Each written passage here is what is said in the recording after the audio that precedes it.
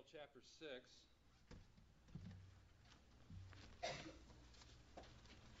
Daniel 6. As we study the book of Daniel, two facts become very clear about Daniel's relationship with God. And that is, God was faithful to Daniel, and Daniel was likewise faithful to God. And we're going to see that tonight in chapter 6. We're going to cover verses 1 through 10. I debated much about going through the entire chapter because I have just noticed lately I've tried to keep the chapters together because it tells each one of us told a story. Daniel 6 is no different. However, in studying Daniel 6, I was impressed by the first 10 verses in particular and the practical applications we can learn from them. It's really got a lot to say to us as believers and how to live our lives before God. So I was bogged down and looking at these 10 verses, and I thought, let's just focus on those 10 verses tonight. And I think it'll be helpful to us as far as application is concerned in our lives.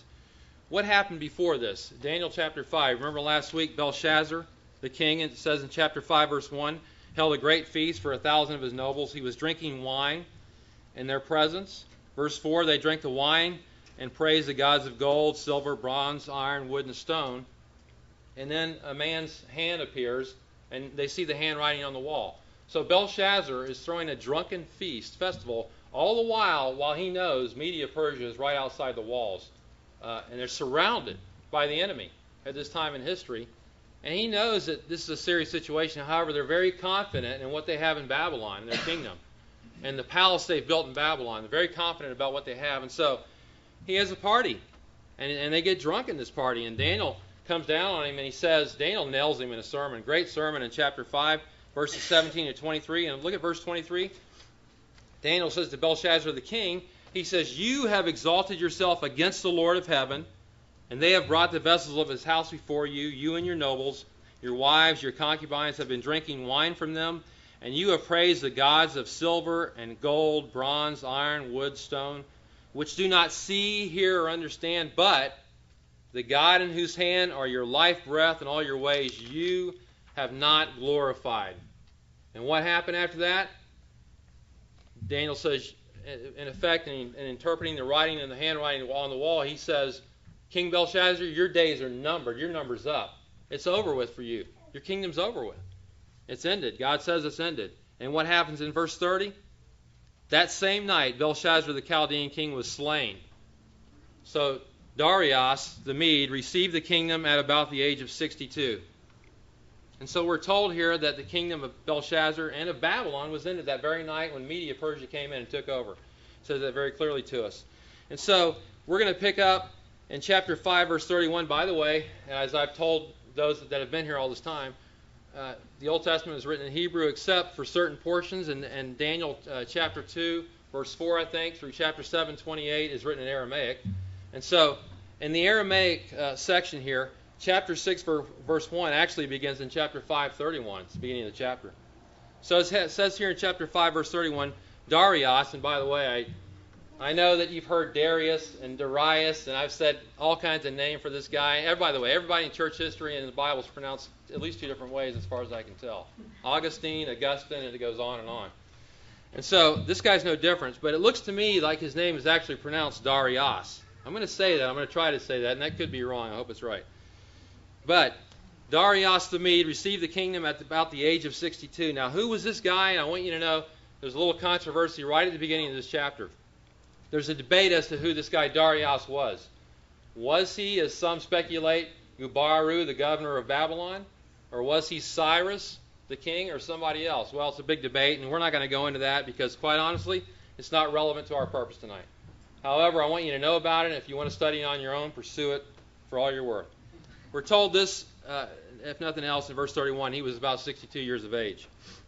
And so, verse 1, it says here, it seemed good to Darius, and this is, by the way, verses 1 through 3 are Daniel's faithfulness in the new government. We talked about Daniel being faithful to God. This is his faithfulness in the new government. It says in verse 1, it seemed good to Darius to appoint 120 satraps over the kingdom, that they would be in charge of the whole kingdom. And over them 3 commissioners, of whom Daniel was one, that these satraps might be accountable to them, and that the king might not suffer loss. Then this Daniel began distinguishing himself among the commissioners and satraps, because he possessed an extraordinary spirit, and the king planned to appoint him over the entire kingdom. It talks about the satraps in verse 1, 120 of them, which that word means protectors of the kingdom. The Media-Persian Empire was the most vast empire in all the world until that time, biggest empire ever in that time period. And it was divided into many smaller territories, and the satraps ruled over the smaller territories. So they were kind of the lower ruling officials. But then you have the commissioners in verse 2, of whom there were 3. And they ruled over the satraps. They were the guys, the big guys in charge. You know, we talk about we're gonna see the big guys, our big bosses. Daniel was a big boss. What a surprise, right? That Daniel would be a commissioner. I mean, he's always been something like that, it seems like. So Daniel was going to be a chief in this administration, the Media-Persian administration, or an overseer over these satraps. And we're not told how that came about. It could be that Darius selected some of the, and he obviously did in Daniel's case, selected some of the ruling administrators from the Babylonian Empire, which Daniel was one, by the way, and put him in charge now of the Media-Persian Empire, the new empire on the scene. And probably some of the leadership was chosen from Babylon. But the satraps were accountable to the commissioners here. Well, by the way, Daniel's work history is very interesting. If Daniel were to go to apply for a job, can you imagine him filling out his work history? Number 1, first line, I was a captive in Judah, taken captive to Babylon. Number 2, I became a wise man of Babylon, chief prefect over the wise men. Number 3, I became the third ruler in the Babylonian kingdom. That's what it says in chapter 5, at the end of the chapter. And now, commissioner of the Media-Persian Empire. What a work history, right? Daniel's a very impressive guy. But it says in verse 3, Then this Daniel began distinguishing himself among the commissioners and satraps. Distinguishing himself. That word really means he was continually distinguishing himself, or he was regularly distinguishing himself. It's something that happened all the time. He began to set himself apart from everybody else. He looked different from everybody. I mean, his whole work ethic, his outlook, his attitude, everything was different about Daniel. People saw him and they said, man, what's with this guy? He's different from everybody. He was special. And let me ask you this. It says he distinguished himself. Does that mean that Daniel was selfish? From what we know of Daniel so far in this book, was Daniel a selfish man? Not in your life. Was he an ambitious man who was trying to get ahead by stepping over on others and move up the ladder of success? Not at all. He didn't do that. Our knowledge of Daniel tells us that Daniel was a man of integrity, right? He was a man of honesty. He was uncompromising. He was bold. He was wise. He was honest. He was diligent. He was properly motivated. Most of all, he was a man who knew God. And we see that over and over again in each chapter in the book of Daniel. And so we can't say that he was one who was selfish. Daniel understood, not only knew God, he understood the sovereignty of God, understood who God was, and honored God always. That's Daniel. And so, but Daniel's constantly distinguishing himself. What does that mean? Well, or why did he do that? How did he do it? Verse 3 says, he began distinguishing himself among the commissioners and satraps because he possessed an extraordinary spirit. He possessed an extraordinary spirit. Or there was an extraordinary spirit in him. You could translate it. Look at chapter 5, verse 12. The first time we see that phrase. You remember last week we were talking about the queen mother of Belshazzar and her testimony about Daniel?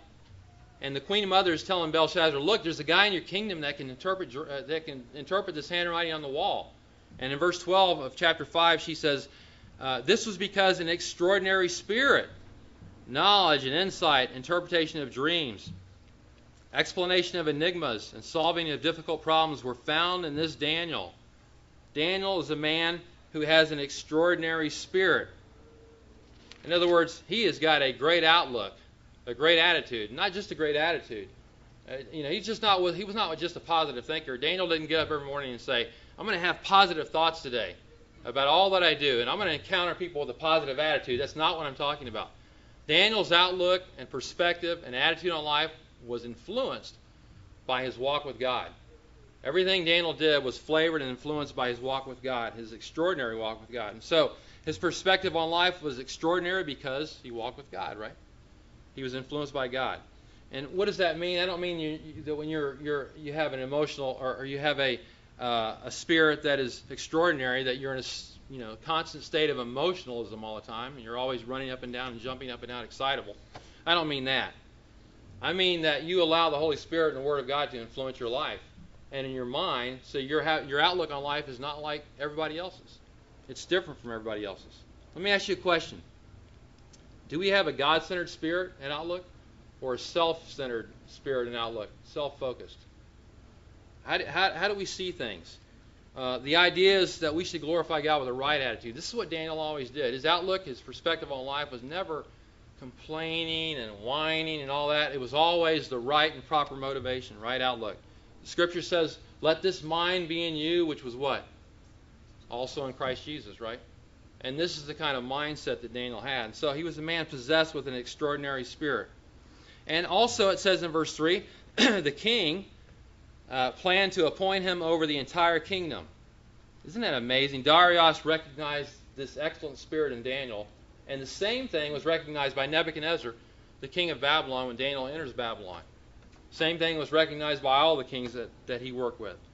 And by the way, you remember what we said last week, Daniel is no longer a teenager as he was in chapter 1. He's in his 80s right now, right? He's in his late 80s, and he may be near 90 at this point, but he's definitely in his 80s. And so this is not a young man. This is an older man at this time. And so much for our excuses about serving God as we get older, right? I've heard guys in their 20s and 30s say, I can't do certain things. I'm getting old. I'm thinking, what? You're 28 years old. What are you telling me? What about Caleb, for example, who was 85, and he said, give me that mountain. I'm going to take it. I have as much strength now as I had when I was 40. What about Daniel, who's in his 80s here, who's serving God faithfully? Don't ever let age be an excuse as you get older. Oh, I can't serve God now because I'm too old. Never to be an excuse. I'm looking at a crowd full of young people here, except for some of you guys. But at any rate, don't let that be an excuse at all. And so, in these few verses here, we see Daniel's faithfulness in the new government. Daniel's a faithful man. In verses 4 to 9, we see the plot against faithful Daniel. Yes, there's a plot that's hatched, unfortunately, against faithful Daniel. Verse 4 says, then the commissioners and satraps began trying to find a ground of accusation against Daniel in regard to government affairs. But they could find no ground of accusation or evidence of corruption, inasmuch as he was faithful, and no negligence or corruption was to be found in him. It looks like a spirit of jealousy came upon these guys, Daniel's cohort, his co-leadership, and they were jealous of Daniel and that he was going to be the head now. Maybe they were jealous because Daniel was more competent than they were. Some think that they were jealous because they were Medes and Persians and Daniel was a Jew. And we've already seen some anti-Semitism in the book of Daniel, right? Earlier chapters. Maybe that was the reason. Maybe they were younger guys and he was older and they thought, what's this old guy doing over here? Leading the kingdom here. We don't need this. We're young and we're restless. We want to be in charge. But at any rate, they were jealous, right? And that happens in the workplace. I've seen it happen in the workplace. Myself, I've seen this. Guys, they want to put people in charge, and others are jealous of them, and so on and so forth. It's called the sinful nature of man expressing itself, right? Total depravity of man expressing itself, in this case, in jealousy. These guys are jealous. And so what do? They begin to try to find a ground of accusation against Daniel. And that reminds me of, does that remind you of anybody in the Bible? It reminds me of Jesus, of whom it was said in Luke 6:7, the scribes and Pharisees were watching Jesus closely to see if he healed on the Sabbath so that they might find reason to accuse him. And it says that similar thoughts in other verses, that they were always watching Christ to see if they could get him, nail him in something. And Judas betrayed him eventually, looking for the opportune moment, right, to betray him. And this is what happens to the people that serve God the most faithfully. They're going to have to endure lies and false accusations. Isn't that right? I saw this happen to our pastor Mike firsthand and heard it firsthand. Having to endure lies and false accusations from others. It happens. It's happening right now to a faithful pastor in Melbourne, Florida, by the way, who's being under attack. Lied about. It happened to my old son Matthew's pastor, Sean, in Louisiana, who was lied about as well. It's going to happen. It's part of what happens in serving God. Well, it says here in verse 4 that they were going to find this accusation against Daniel in regard to government affairs, or in regard to the kingdom, literally. And so they began to examine the governmental records of Daniel to see if they could dig up any dirt on this guy. Let's try to find something to try to get Daniel. Let's try to find some evidence that he's done some wrongdoing. And maybe they interviewed people he worked closely with, or maybe they searched far and wide in some way to find out evidence against him. Anything they could to dig up dirt on Daniel. But it says in verse 4, they could find no ground of accusation or evidence of corruption. They couldn't find anything. They uncovered nothing. That's unusual, because how politicians generally are, right? There's something somewhere you might be able to find against a guy, even by mistake. Not with Daniel at all. No evidence of anything. Uncovered nothing. No bribes. No dishonesty in finances. No shady deals on the side in government. No disloyalty to the king. Nothing underhanded at all. They found nothing against Daniel in relationship to his job in the government of Media Persia. Why was that? Look at verse 4. They could find no ground of accusation because, inasmuch as he was faithful. He was faithful. And this is what we said at the outset of this chapter. Daniel was faithful to God, and God was faithful to Daniel. And this is key to this chapter. Daniel was faithful in what he did. He was trustworthy. This is why the king wanted Daniel to be the chief commissioner, because this is the way he was. Daniel was faithful to God. He was faithful to his 3 friends earlier. He was faithful to people that he worked with. He was faithful to the kings that employed him. Daniel was always to be found as a faithful man.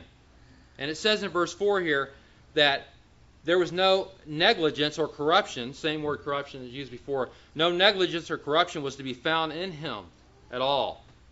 No negligence. He never failed to do anything he was given to do. Whatever assignments he was given to do, he didn't cast it off to the side and assign, that's somebody else's job, and I don't care about that. That's not my problem. He never had that attitude at all. He did everything, every little detail he was assigned to do. And he didn't do a halfway job either. By the way, we've said this before. You want to be a good employee? Follow Daniel's example. You want to be a really good employee? Read the book of Daniel and follow his example, and you will be that employee. He was a great employee. Verse 5. These guys, they can't find any corruption in Daniel at all in the government affairs. So they go to plan B.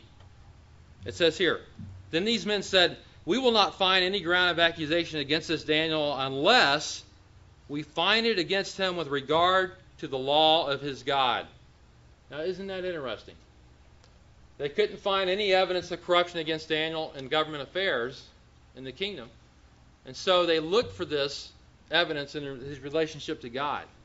The issue is here, Daniel was a monotheist. He only worshiped Yahweh, the God of Israel. Whereas these other guys were all polytheists and worshiped many gods, as they did in Babylon, so they did in Media Persia as well. And so they said, we've got to get Daniel to the place to where he's going to have to choose between the law of the Medes and the Persians or the law of his God. And he's going to have to make a decision. And they knew that. Verse 5 is a very telling statement about Daniel. It's a very important verse, very telling about Daniel. Notice that this statement did not come from anybody that liked Daniel or were his friends, his 3 friends, Mishael, Azariah, and Hananiah. It didn't come from those guys. This came from his enemies. These guys were worshipers of idols, and they're the ones that said this in verse 5. This speaks loud about Daniel. They said, we're not going to find any ground of accusation against this Daniel unless we find it against him with regard to the law of his God. That's a telling statement about Daniel. Daniel's beliefs about God were not hidden. They were never hidden. He was open about his faith. He was not a secret disciple. He wasn't ashamed of God. He wasn't ashamed to be forward and open about God. He made it clear to everyone. You want to see that? Look at chapter 1, verse 8. When Daniel first got to Babylon as a captive, and they were training him for work in the kingdom, it says in chapter 1, verse 8, and this is his witness before Ashpenaz. We talked about him in chapter 1. Daniel made up his mind that he would not defile himself with the king's choice food, with the wine which he drank, so he sought permission from the commander of the officials, that's Ashpenaz, that he would not defile himself. And so we see already he's beginning to take a stand for God, and he's making open his witness for God. He believed and had a conviction you shouldn't eat certain types of food and so on. We talked about that when we were in chapter 1. And he took the stand right then and there, and he became a witness right then and there. And people began to know, this Daniel serves Yahweh of Israel. He doesn't serve our gods. Look at chapter 2, verse 28. This is his witness, Daniel's witness before Nebuchadnezzar. Daniel in this long chapter is interpreting the dream for Nebuchadnezzar, as you remember. And Daniel says to King Nebuchadnezzar, the ruling king, the greatest king that the Babylonian Empire ever had, he says to this great king, however, there is a God in heaven who reveals mysteries.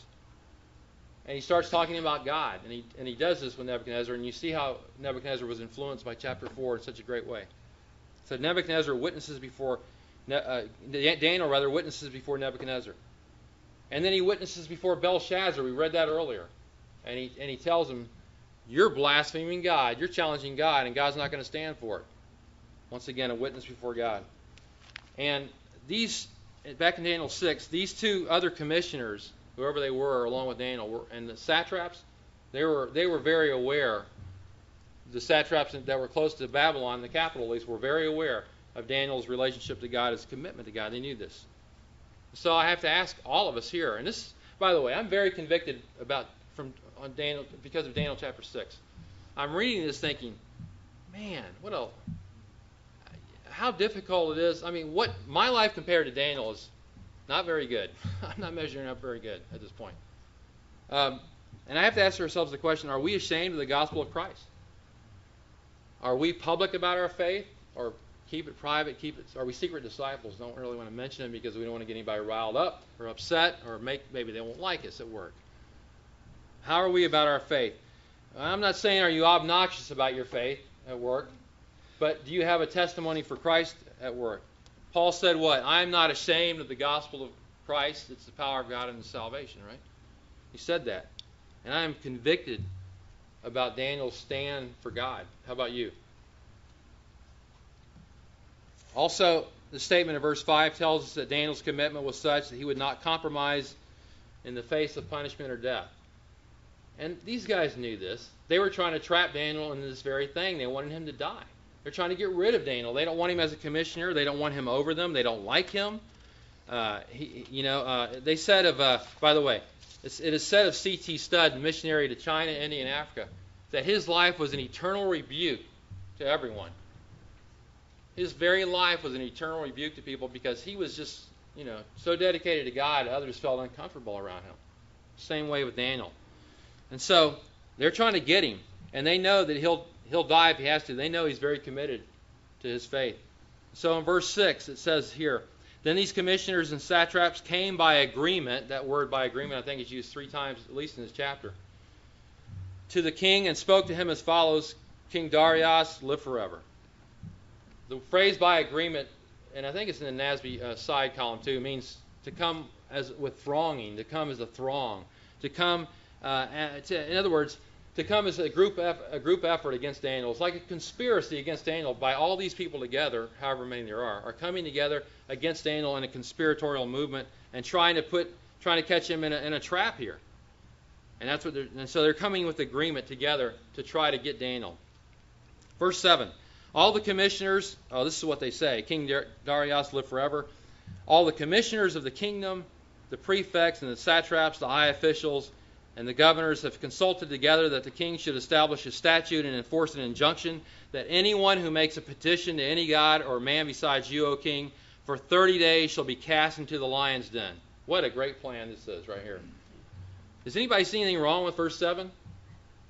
They said, all the commissioners of the kingdom got together and decided we come up with a great plan here. Is that true?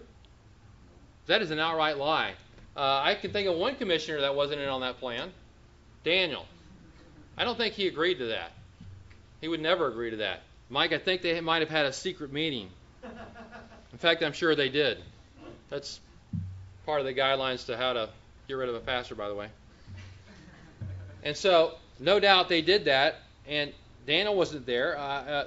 By the way, all the government officials probably couldn't have been involved anyway. This kingdom went far and wide, and there may have been guys out in the far-flung reaches of Siberia somewhere that couldn't be a part of this whole deal here. So, but what's happening here in verse 6? In verse 7, these guys are showing something about themselves. These two other commissioners in particular, they're showing why Darius wouldn't pick these guys to be the head over the kingdom. They can't be counted on. They're liars. Just like we saw earlier in Daniel chapter 2 about the wise men who were ready to lie to Nebuchadnezzar. And so this is why we see that Darius wanted Daniel to be in charge, I think everybody knew, and we could see this by now, everybody knew Daniel was an honest man that was forthright, trustworthy, and faithful, and did what he said he was going to do. And in this case also. And so they said, in this plan they come up with, look, king, if anybody petitions God or man during the next 30 days, there's going to be a problem here. We want it to be this way. Petition man, what is he talking about? Well, maybe the priest that the people would go to for mediators to their gods. But they said, no petitions to anyone but you, O king. Probably under the guise, rather, of showing loyalty to King Darius. Was this made in front of him, probably. And they said, look, if anybody does this, anybody prays to any god or man besides you, O king, in the next 30 days, he's going to be cast into the lion's den.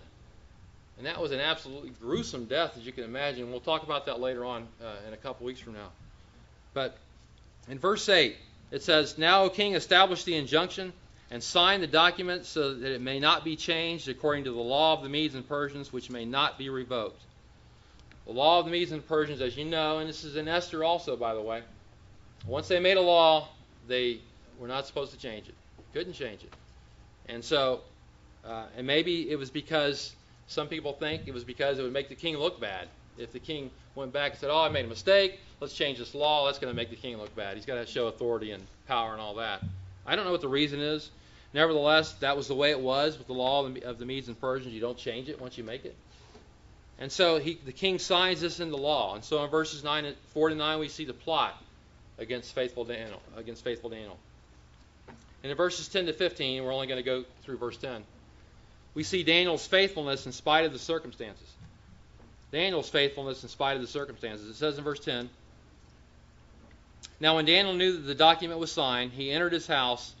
Now in his roof chamber he had windows open toward Jerusalem, and he continued kneeling on his knees 3 times a day, praying and giving thanks before his God as he had been doing previously.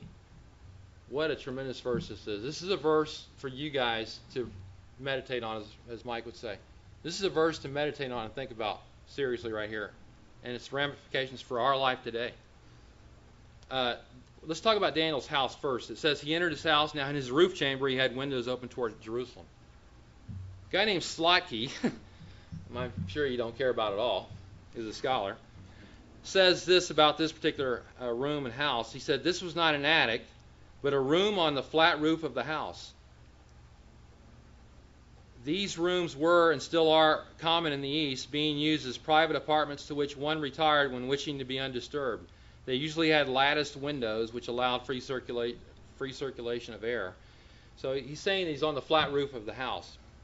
And he's praying toward Jerusalem, it says here. Where did he get that? Probably from Solomon, who when he dedicated the temple in 1 Kings chapter 8, he said, if you guys, if God judges us because we've sinned against him and he takes you off into a foreign land, deports you to somewhere, he says, when you pray, face Jerusalem, right? And pray toward Jerusalem and remember the temple, remember God, remember your people. And so Daniel was praying toward Jerusalem just like Solomon had said to do. What's interesting about this verse is in verse 10, it says, when Daniel knew that the document was signed, he prayed. When he knew this document was signed, it says, if you pray to anybody besides the king, you're going to be cast into the den of lions. When he saw that was done, when he knew it was done, he prayed. That didn't stop him at all. I mean, he refused to compromise and pray in private. He could have prayed in private, maybe, in a private area where he couldn't be seen. And I'm not saying he was on public display either. I think these guys had to maybe look a little bit, but nevertheless, he could be seen to some degree or another. I don't know why it doesn't tell us how obvious it was. But he could have prayed. What would you have done? Put yourself in Daniel's shoes. Would you have said, well, God knows, I'll keep praying, but I'll try to go into my inner chamber, like it says in Matthew, and pray there, right? You start claiming Matthew 6 then? Even though it hadn't been written at that time. But Daniel had convictions he would die for. Convictions he would die for. And this is the kind of conviction that we need to have.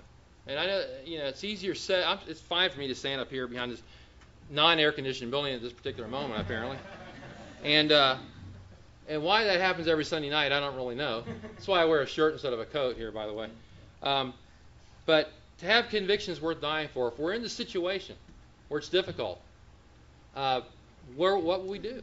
Would we stand for God, or would we run and hide? We won't know until we're faced with that. But there's a possible conflict here too. Isn't the Bible say that we're supposed to obey the laws of the land? But Daniel here is breaking a law that's just been set of the land. He's breaking this law. Somewhat of a conflict here. How does that reconcile? How do you reconcile biblical obedience with obeying the laws of the land? Like Romans 13 later on will say, obey the laws of the land, obey the civil authorities. Well, you do what Peter did. You do what Peter did in Acts when the law of the land comes in conflict with God's law, which is a higher law. You say we ought to obey God rather than men. Now, we're not lawbreakers here.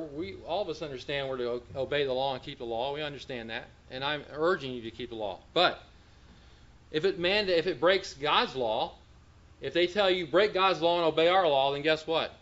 We can't do it. We have to obey the law of God. And that's what Daniel did here. He obeyed the law of God, a higher law, putting himself at risk, great risk. But I want to continue. I want to talk about the rest of the time about Daniel's prayer life. I think this is very important, and this is going to be very applicational too. Daniel's prayer life. Hopefully this will be helpful. And this is all in this verse. You can see it for yourself. It says here, Daniel continued kneeling on his knees 3 times a day, praying and giving thanks before his God as he had been doing previously. Daniel's prayer life is absolutely exemplary for all of us here tonight. And we can all learn from Daniel's prayer life. And in verse 10, there are several elements that mark the prayer life of Daniel that tell us how we should be in prayer. First of all, his prayer life was marked by consistency. It was marked by consistency. The text says he continued kneeling on his knees 3 times a day. It also says, as he had done previously, he continued kneeling. In other words, he'd been doing this all along. He'd always been praying like this. He didn't just start now that he's in trouble. He'd always been doing this. This is something that he had consistently done day in and day out. He prayed when there were threats against him. He prayed when there were no threats against him. He prayed when Nebuchadnezzar was the king. He prayed when Nabonidus was the king, it's not mentioned here. He prayed when other guys were the king, who aren't mentioned. He prayed when Belshazzar was the king. He prays when Darius is the king. He prayed when Babylon was in charge. He prays when Media Persia is in charge. He prays when it's raining or when it's shining. Doesn't matter to Daniel. He's always praying. He's consistent in his prayer life. Constantly consistent. He prayed when Nebuchadnezzar was at the height of his power, filled with pride and arrogance. And he prayed when Nebuchadnezzar was in the field acting like an animal for 7 years in a row. It didn't matter to Daniel. Daniel prayed consistently. Regardless of circumstances, he prayed consistently. And I wonder, how is our prayer life consistent? Like Daniel's was. Regardless of what's happening, we're praying on a daily basis anyway. Secondly, Daniel's prayer life was marked by humility. It says here he continued kneeling on his knees. He was kneeling on his knees. I don't want to overshoot this one, but I think there's something to be said for this. Daniel showed with his whole body, mind, and soul that he was worshiping God. And in Daniel's case, the posture of his body revealed the condition of his soul. It showed Daniel's humility before God. It showed his dependence upon God. It showed his submission to God. I mean, Daniel was a man who was humble before God. By the way, don't forget, Daniel was what age at this time? He's in his late 80s. And guess what he's doing? He's kneeling down and praying. Ryan and I were gluing the carpet in the nursery floor the other day. And by the way, it's an absolutely phenomenal job we did. If you want to see, pull the carpet up, you can see the glue underneath. But it's the kind of work that we do, that we're known for. And while we were doing this, we were on our knees the whole time, spreading out the carpet, as Dave knows about this. He's done many of these kind of jobs. And we both begin to say, man, this is kind of like, gets to your knees after a while, right, Ryan? It gets to your knees, and we thought, what if you had to do this all day for a living? It'd be tough, although the guys have knee pads, but nevertheless, it'd be difficult. But here's Daniel in his 80s, and what's he doing? He's on his knees praying 3 times a day. It's amazing. Many people in the Bible did this. It says in Psalm 95:6, come, let us worship and bow down. Let us what? Kneel before the Lord our Maker, right? Kneel before the Lord our Maker. Solomon prayed at the dedication of the temple on his knees. Did you know that? 1 Kings chapter 8. Jesus, when he went to the Garden of Gethsemane, knelt down and prayed. Jesus did it. When Dorcas died and Peter went to heal her, and he did by the power of God, Peter knelt down beside her and prayed. When Paul was saying goodbye to the Ephesian elders in chapter 20, it says, when he was saying bye, he knelt down and prayed with all of them. And then in Ephesians chapter 3, verse 14, Paul said, "For this reason I bow my knees before the Father." By the way, George Mueller, my favorite guy in church history, who oversaw 2,000 orphans and always was the great man of faith, he was greatly influenced by the biography of George Whitefield. Did you know that? George Whitefield had a great influence on him, and I wanted to read you a statement about this. This is very interesting. It's just a short statement here about the influence Whitefield had on Mueller. It says here, "Particularly was this impression deeply made on Mr. Mueller's mind and heart that Whitefield's unparalleled success and evangelistic labors was plainly traceable to two causes and could not be separated from them as direct effects." What do we attribute the success of Whitefield to? Two causes. Namely, number one, his unusual prayerfulness, and number two, his habit of reading the Bible on his knees. I'm not making this up. This is what the biographer said about him.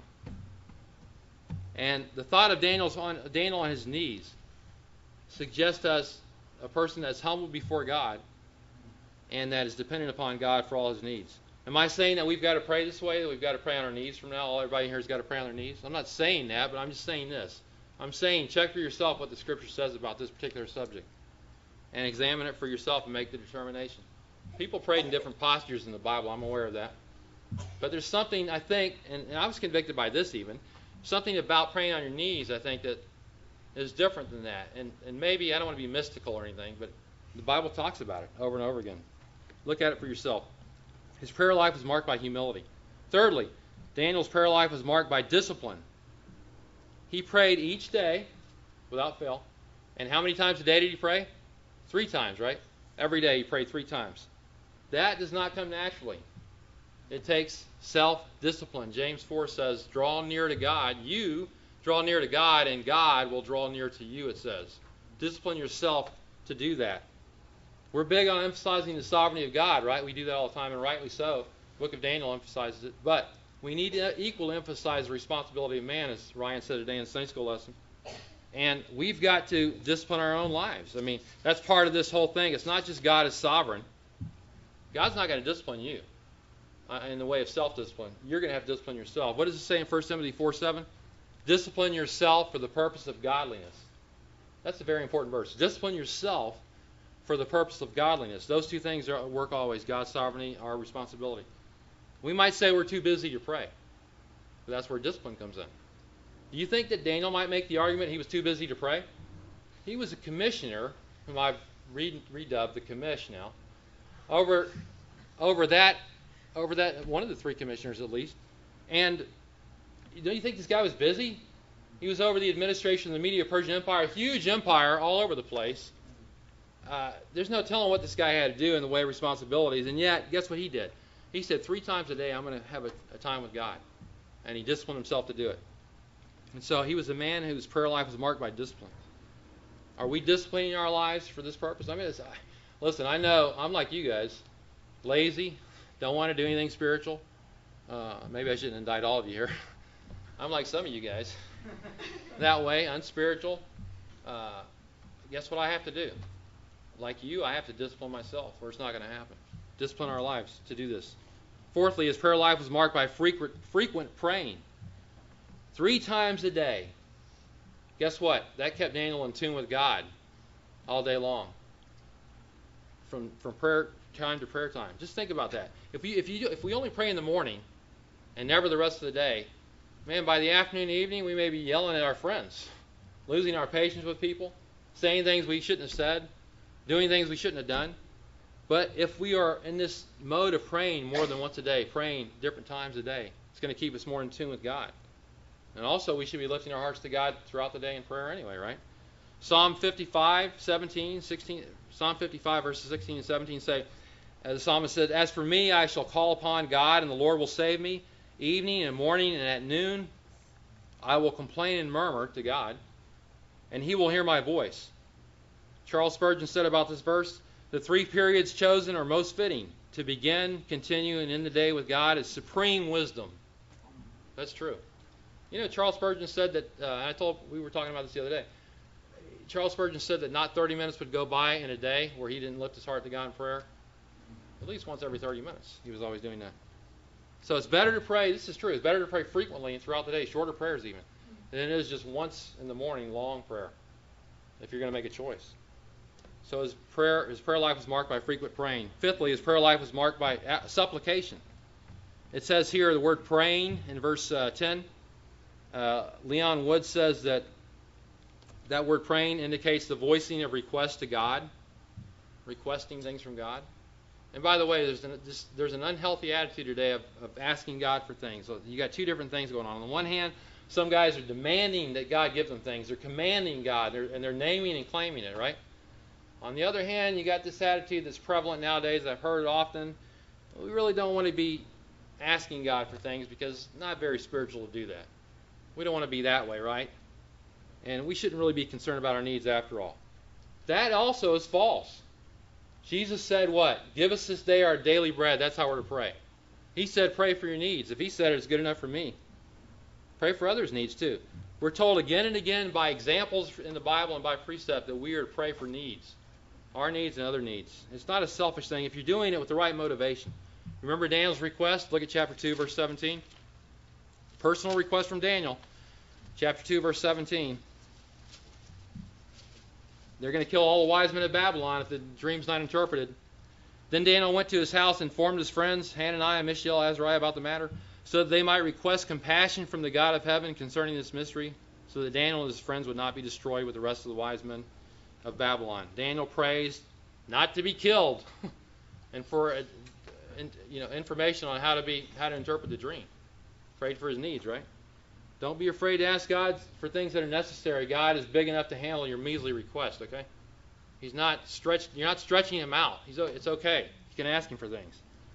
Luke 11:13. If you then, being evil, know how to give good gifts to your children, how much more shall your heavenly Father give the Holy Spirit to them that ask him, or give good things to them that ask him in Matthew 7? God can do it. Ask God for things that are necessary. God says he'll supply our needs, as he said, if we'll ask. Daniel's prayer life was marked by supplication, as ours should be. I'm not talking about asking out of the will of God either. Asking the will of God, according to the Scriptures. So, his prayer life was marked by supplication. And his life also was marked by, prayer life was marked by thanksgiving. It says here in verse, Daniel chapter 6, we'll quit in a little while here. Daniel chapter 6, that he was praying and giving thanks before his God as he had done previously. His prayer life was marked by thanksgiving. Understand Daniel's situation right here. He's going to be killed because he's praying to God, right? Does he have something to be thankful for here? He's going to have death by lions happening pretty soon. What does he have to thank God for? Wouldn't you and I complain and whine about our situation and worry and fret? Not Daniel. He's thanking God. Did he have anything to thank God about all this time he was a captive in Babylon, Media, Persia? He could have complained about that, and he never did.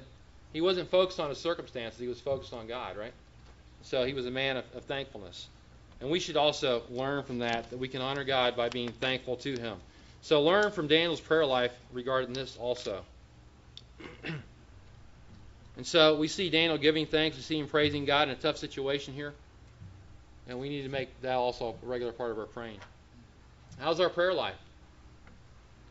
Are we consistent? Or are we failing in that? We pray today and not tomorrow and not the next day and not the next day, and then we get convicted and we got to pray again. Forgot about that. Or we didn't do it. Is our prayer life marked by humility? We're truly dependent upon God, humble before him. Are we frequent in our praying? Are we disciplined in our praying? Are we asking God for things for ourselves that are needful and necessary and for others? Are we thanking God for things? That word also means praising, by the way, and praising him for things. Is this how our prayer life looks? And we're going to look more about the prayer life of Daniel in chapter 9 when we get there.